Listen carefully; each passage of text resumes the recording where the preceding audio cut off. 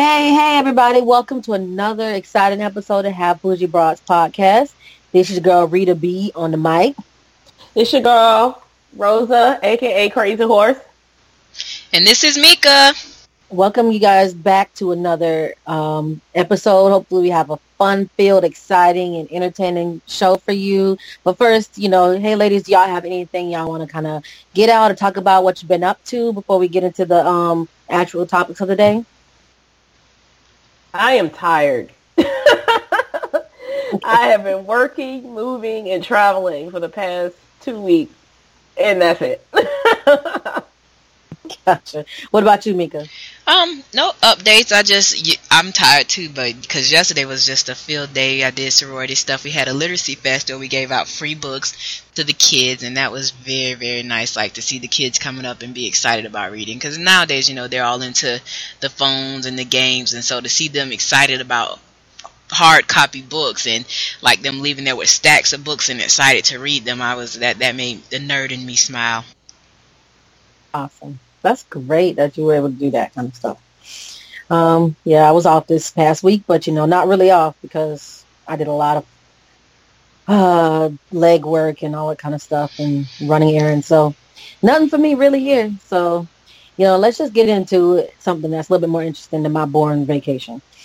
So, Mika, you got something that's really interesting that I'm really interested to talk about, which is your mad moment for the week. Let's hear it. Okay, so I'm mad, and I know you guys are going to find this one a little bit slightly different because I'm mad at me. I'm mad because I feel like I've dropped the ball on teaching my son about Black history.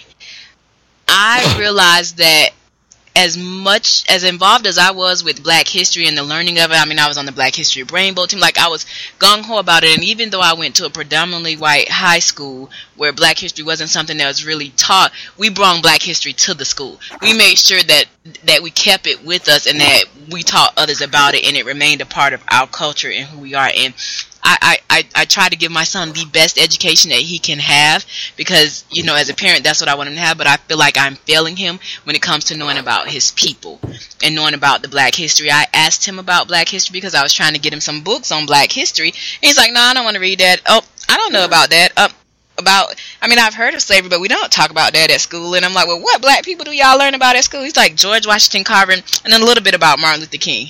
What? Wait, huh? So I'm like, oh my God, like you're 9 years old and you don't know anything about Black history. And he's so smart. I'm like, you'd be amazed to know that Black people created the stoplight and and then another lady came up and she started telling him like little things that Black people had created and all this stuff. And it's like, you don't know this stuff, and I have failed you in teaching you this stuff because I'm giving you the best education, and you're not going to know about your people. And that ticks me off at myself. So I got to do a better job at ensuring that my child gets part of his history as well as getting the best education that he can get. And everything is so whitewashed in school that they, because, this past weekend I went to go see A Wrinkle in Time. And what amazed me so much was to see people of color and characters that when I read about the Lion, Witch, and the Wardrobe and all these things, I would see white faces because that's what I was taught as a child, that white is right, white is great. So you lose interest in Black history and Black faces and Black people when you're not learning that at home. Mm-hmm. Absolutely. I've had a lot of the same, issues with getting my kids interested in that kind of stuff as well. I loved books about my culture.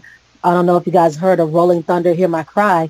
It was one of my favorite books. Wrinkle in Time was probably one of my favorite books as well. But Rolling Thunder, Hear My Cry was about a Black family in the 60s and things that they went through. And that was one of my favorite books, and I sought that out. I gave it to my daughter, and she was like, oh, okay, just put on the side. It's so hurtful. And not hurtful, but it's so sad, but it's not their fault. You know what I'm saying? Because they're constantly seeing images of whiteness throughout elementary school that Black history and Black is not valued. Mm-hmm. Yeah, and he's not exposed to, other than his family, he doesn't get exposed to Black people. His friends aren't really Black. So I started making the conscious efforts to have him have Black friends. So one of my friends has a nephew who's about his age. So we set up play dates because I'm like, I want him to be around his culture. Nothing wrong with his white friends, and I'm not white bashing. It's just that Like, I don't want him to lose his identity of who he is because it's not being taught to him. He's not seeing it. He's not around it. And I don't want him to start thinking, oh, mama them is the different and white is the norm. And that's not what it is. Because the images they see of blackness is violence. Yeah. I literally had a conversation with my daughter about 2 or 3 days ago about code switching and how she doesn't even know what that is or have to do that because she didn't come from the environment we did. So she doesn't even understand the thought process, that goes behind code switching. And I was actually, because I'm actually proud of that. Not saying that I have to do that, but the ability for Black kids to be able to code switch is a real sign of intelligence. To go from basically one language, which is African American vernacular English, to standard American English, that's a sign of intelligence to be able to go back and forth and switch your mind and navigate those environments. Yes. And he definitely can't. Like if he gets around more, and I hate to say urban, I don't want to make urban the bad word, but if he gets around more urban kids, they look at him and they think he's weird because he doesn't know how to change the way that he speaks and the things that he says and how he's just like, unless they start talking video game. And even then, when he talks video game, he talks on the level of like a 20-year-old with the way that he speaks on them. And it's just, he loses people. The one little boy he goes to play with, he said, he was explaining Beyblades to his aunt, to the little boy's auntie, right? And he was just so animated with the explanation, like words that you wouldn't think to use to explain these little spinning tops. And the little boy say, oh, wow, you are super smart. He's like, and that's a compliment coming from me because I'm the smartest person in my class, and you're really smart. And it was like, I say my po baby. No. I think the best we can do is, like we talked about already, exposing them to people who look like us, to, not just the elites, but exposing them to people who are just regular, average, everyday people who are like us, their aunts and uncles and cousins and people who are just, are Black, and taking them to Black museums and Black cultural events and things that we celebrate, where we celebrate our culture, and just surrounding them, with that kind of stuff is probably about the best we can do, He met to get them interested. He met an African man at the literacy festival, and the African man was talking to him about African culture, and like he was so drawn to this man. Like he spent so much time talking with this man about stuff that he had, like he was excited about it. The man taught him to play the African drums, was talking to him about his ancestors, and he came to me, he's like, Mom, I want to go to Africa. Like before it's like, I want to go to France, and like he's naming, but now his insight is like he wants to go to Africa. Like he's excited about Black folks. Not to, kind of transition along to the next subject, but we, that's why Black Panther has been so important. I know we talked about it last, episode, and I kind of wanted to bring it back up again for another aspect of it, because it's so important. Like we've seen these kids who have now so much pride in their culture, whereas, when we grew up, people would say, oh, African booty scratcher, and, stupid stuff like that. But now our kids have a Wakanda, even if Wakanda is not a real place. Gotham City is not technically a real place either, is it? But but we know it represents Africa and our homelands, and these kids can have some identifiable, like, symbols of things to be proud of. Yes, we do have a culture. We do. They don't have to think about it as the drug dealers or they have a positive image to look up to, and that's what makes it good. Exactly. And, getting into that, I wanted to dig into it a little bit more about our meat and potatoes segment was Killmonger. I posted about a week or so ago about Killmonger, and it was a post about it's something, to paraphrase it, but an African proverb that says something about how if a child doesn't feel the love from their community, they'll burn down the village to feel the warmth. And that so signifies Killmonger, and it actually was one of our highest performing posts to date so far. And we got a lot of feedback from people who really identified with Killmonger. So I just want to talk to y'all about how y'all identify, or what do y'all think about that? Well, I don't think he was a villain.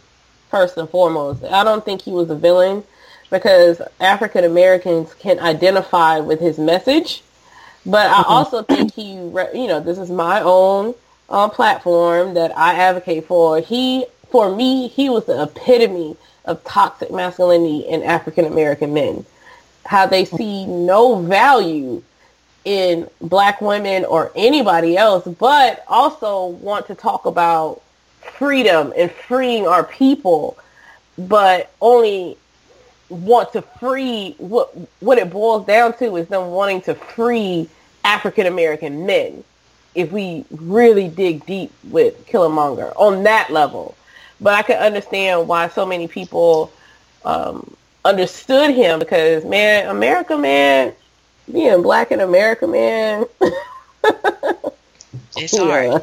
For me, I think what resonated with me is this. So what happened to him that happened to him as a child happened to him as a child.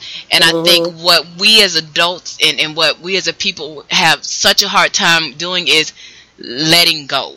Like he what happened to him as a child, they were in the wrong. But once he became an adult and he continued to promote the wrongness, he continued to do bad things and blame it on his childhood. At some point he has to let that go and say, now I got to start living for the now. I have to be able to not keep allowing that to be my excuse for why I do the bad things. Oh, I keep going to jail because of what happened to me as a child. Oh, I can't help take care of my kids because of what happened to me as a child.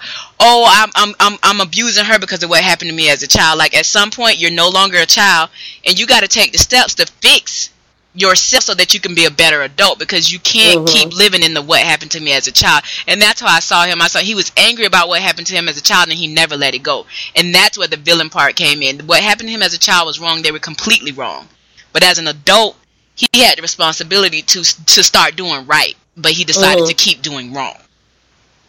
I can agree with that. Yes, and I think that's why I get caught up on the villain or not villain, because I get it. I get his point. I get his message. I get his thought process behind why he did what he did and how he came to be. But the reason why I challenge the fact that I do consider him a villain is because of the things that he did. He killed at least 2 black women on screen. At least 2. He choked up on an elder woman. You know, the one that was talking about the sacred herb and how you can't kill it. I mean, he didn't have a really good track record when you want to think about it when it comes to women in that movie. And I know, yes, he was fighting trying to kill T'Challa, but I know that's what but he had a horrible track record when it came to his treatment of women in this movie. And that's why I talk about toxic masculinity and his character in the epitome of toxic masculinity in America with black men. That is it. His rage was one-sided. His rage was one-sided. It didn't matter that they were women, because his rage was one-sided. You're in my way, I don't care. And it was that's what made him the villain. Like I said, I can relate to what happened to him as a child. But I think, like, at some point he had to recognize, this is damaging me as an adult. Let me figure out a way to deal with this in a better way. Man, this is really going into Rosa's relationship corner, but we could continue. What I wanted to know, the social, services, child welfare worker in me really wanted to dig more into his childhood and how he lived and survived after, his dad died. Like, where was his mom? They only mentioned the mom, but never mentioned what happened with her. Never showed her. Never. This is said that his father fell in love with an African American woman. That's it. And that's it. That's as far as we know about her. And I know I wanted to know more. Like, I think that's another reason why maybe I can see why people don't see him as a villain, because you want to know him. Like, most villains, you don't care. Like Claw, I don't give a shit about Claw, or how he came to be what he was. But Killmonger, I want to know more. Like, I want to dig into his character. I wish there was like a origins episode of Killmonger. That would be awesome, because he is real. That's why we want it. Yeah. We want that history. We want to know, because we have all encountered a Killmonger in our lifetime. We have all encountered him, He's real. That's what we want to know more. I think we speculate as to what happened with his childhood because we know that scene. You know that scene of the child that's outside by himself, playing with his friends. There's no parental supervision because you think about it.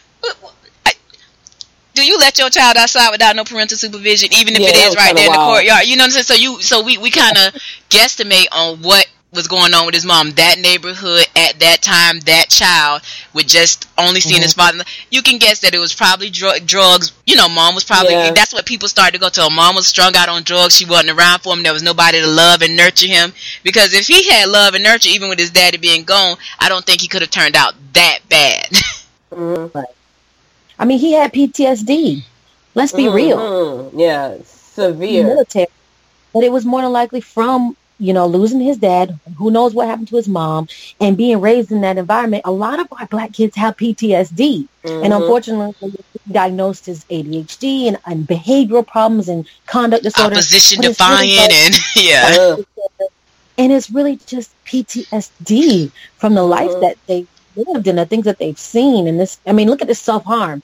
I mean, yes, those cuts can be traced to, at roots in certain Africans that did that. But on him, that was self-mutilation. Yeah, that was self-harm. And he was showing all the signs of it, and he never got the help that he needed. And I just, the military just used that. They took that and they used it. Because he was broken before he got in there. They took, he has this type of rage. We can use that. And they knew he was a killer. Because when the man explained to him, he's our biggest, he's our best guy, the best killer we got. Like, come on, nobody does that and there not be something wrong with them. But they chose to overlook it. Yeah, and that's on a side note why I don't advocate for us joining the military anymore, but that's a whole nother discussion. It's like they use our pain and our PTSD and put it in the military and like, that's the best, we're the best. No, we're struggling. We're hurt. We're hurt. And hurt people hurt. Yep. And then unfortunately that violence is therapeutic. Wow. I mean, I love this discussion. So if you guys want to send us a message, an email, and keep the discussion up and talk to us a little bit more about how you identify with Killmonger, go add to the post on Facebook. I mean, please feel free to do so because I love this discussion. I think it's so important for us to talk about this. That was part of our platform. We're starting this page is to talk about mental health within the Black, community. And so this is a big part of that. So I love to see that. All right. Well, let's move forward though and kind of segue because again, Rosa said we kind of already were segueing and transitioning into her point about for her relationship corner. So let's kind of talk about that a little bit more, Rosa, about why you chose the topic today.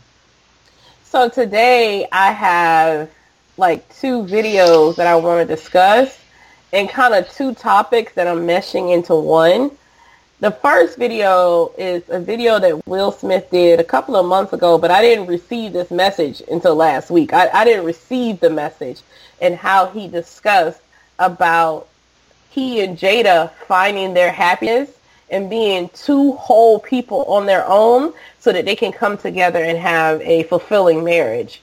That was very impactful for me because a lot of times we jump into relationships and expect our partner to be our happiness and to make us happy and to be that person to make us happy when that's unfair and not true.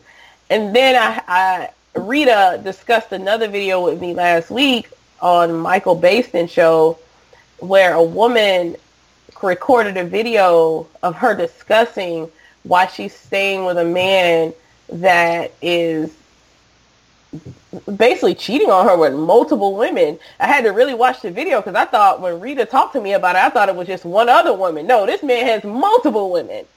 And this woman has breast cancer, had a mastectomy, and this man paid for her treatments, supported her through the process of chemo. I don't know if you've ever watched anyone go through chemotherapy. It's a very tough and tedious process.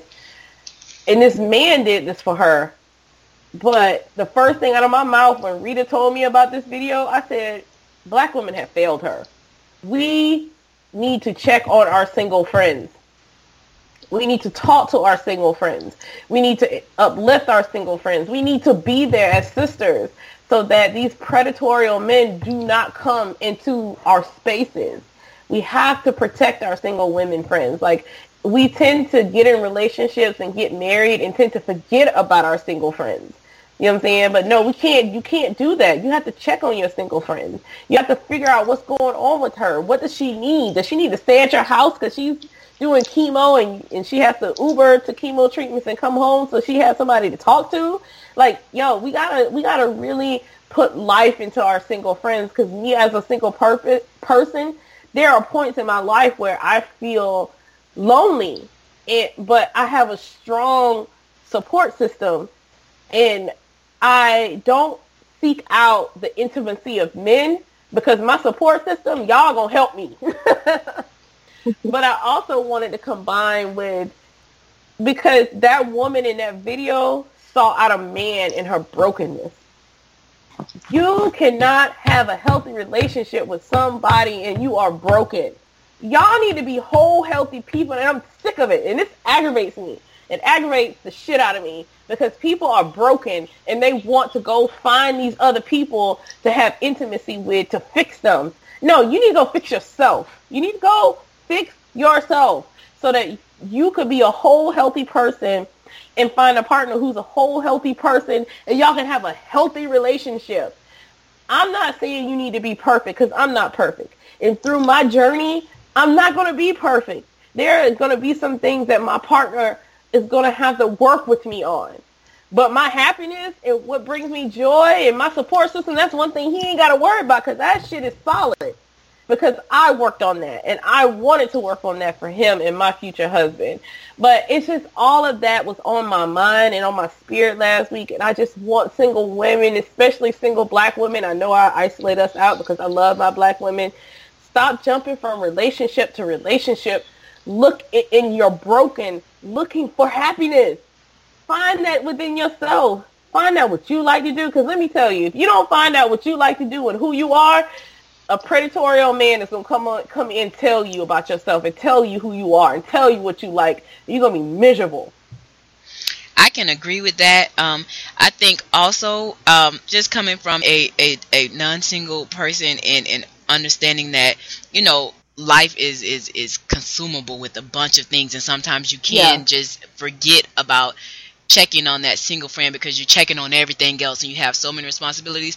I think for my single friends, I think you all need to be aware that you should reach out as well. Like, sometimes understand that your non-single friends, they haven't forgot about you and they're there for you, but sometimes you can pick up that phone and reach out and say, I need you.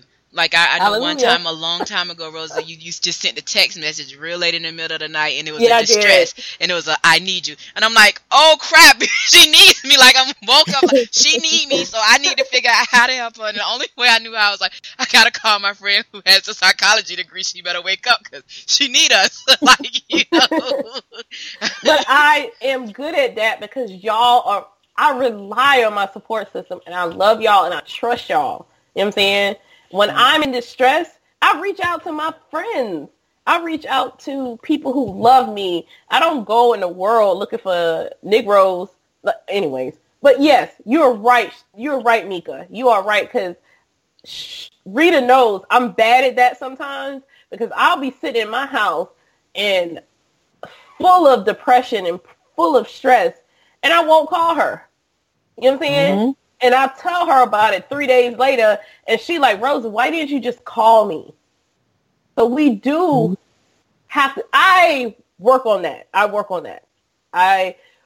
on that as a single person, and I'm learning that this year through therapy, that your friends love you and you need to call them. You need to call them. I'm good for putting a call out on Facebook. I'll embarrass you. So if you don't call me back by the end of the afternoon, I'm going to start posting pictures. She'll Rose will be like, okay, wait. She'll text my picture. I'll call you tomorrow. I promise I'll call you. Okay. That's all I needed to know. Just answer my text. That's all I want you to do. Stacey has a habit. Yeah, Stacey has a habit of, I'll call her name out. Stacey has a habit. She will call me back to back. That's that friend that I have that will call me back to back to back. And she will text me and say, you on punishment. Stacey is that friend who will call somebody in the city to come knock on my door. She sure has called me before. She's like, go check on Rosa. Yeah, she did that. She do that stuff to y'all. She does that stuff to Candace too. Like, I'd be like, why are you texting them? I'd be like, Stacey, you don't know them? She was like, yes, I do. I met them. I was like, okay. But she will do that. She will get on Facebook and send Sharita and Candace messages and be like, what we gonna do? Who could go knock on her door? But it is so important, and you're so right that, you know, that is like, when you made that point, I was like, oh my gosh, that's the best point to make. Is where were her friends? Where was her family?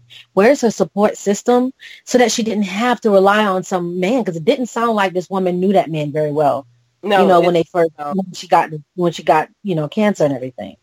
No, it felt like she knew him for a couple of weeks. With the mama, the sister, because I'm thinking, I'm like, there's a plethora of people that I would have called before I went to.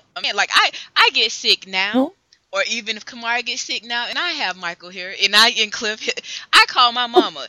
You know what I'm saying? And my mama, like when I started, my mama, she's taking off work to come here to be with her baby, and there's people who could have took care of me, but it was no.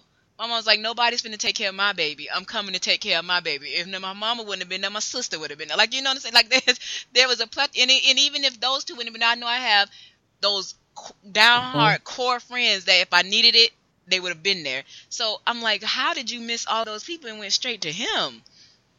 Well, because single women, and I'm a single woman right now, we sit in our brokenness and think that a man will fix it. Intimacy will fix it. He will fulfill our self-esteem. He will create an atmosphere where we're worthy. When that's not true. That shit is not true. That is predatorial energy. He was a good man because he did all of that for me, and he had barely known me, and I'm like, okay, and he's doing all that for you. Like, hearing her story is, you're not the only person he's doing all of that for. So what makes you special? She's like, because he makes each one. I did not feel special when I was with him. But what made you special? Because he treats everybody the same. I want to be treated differently than you treat every other woman, because that's what makes me your woman.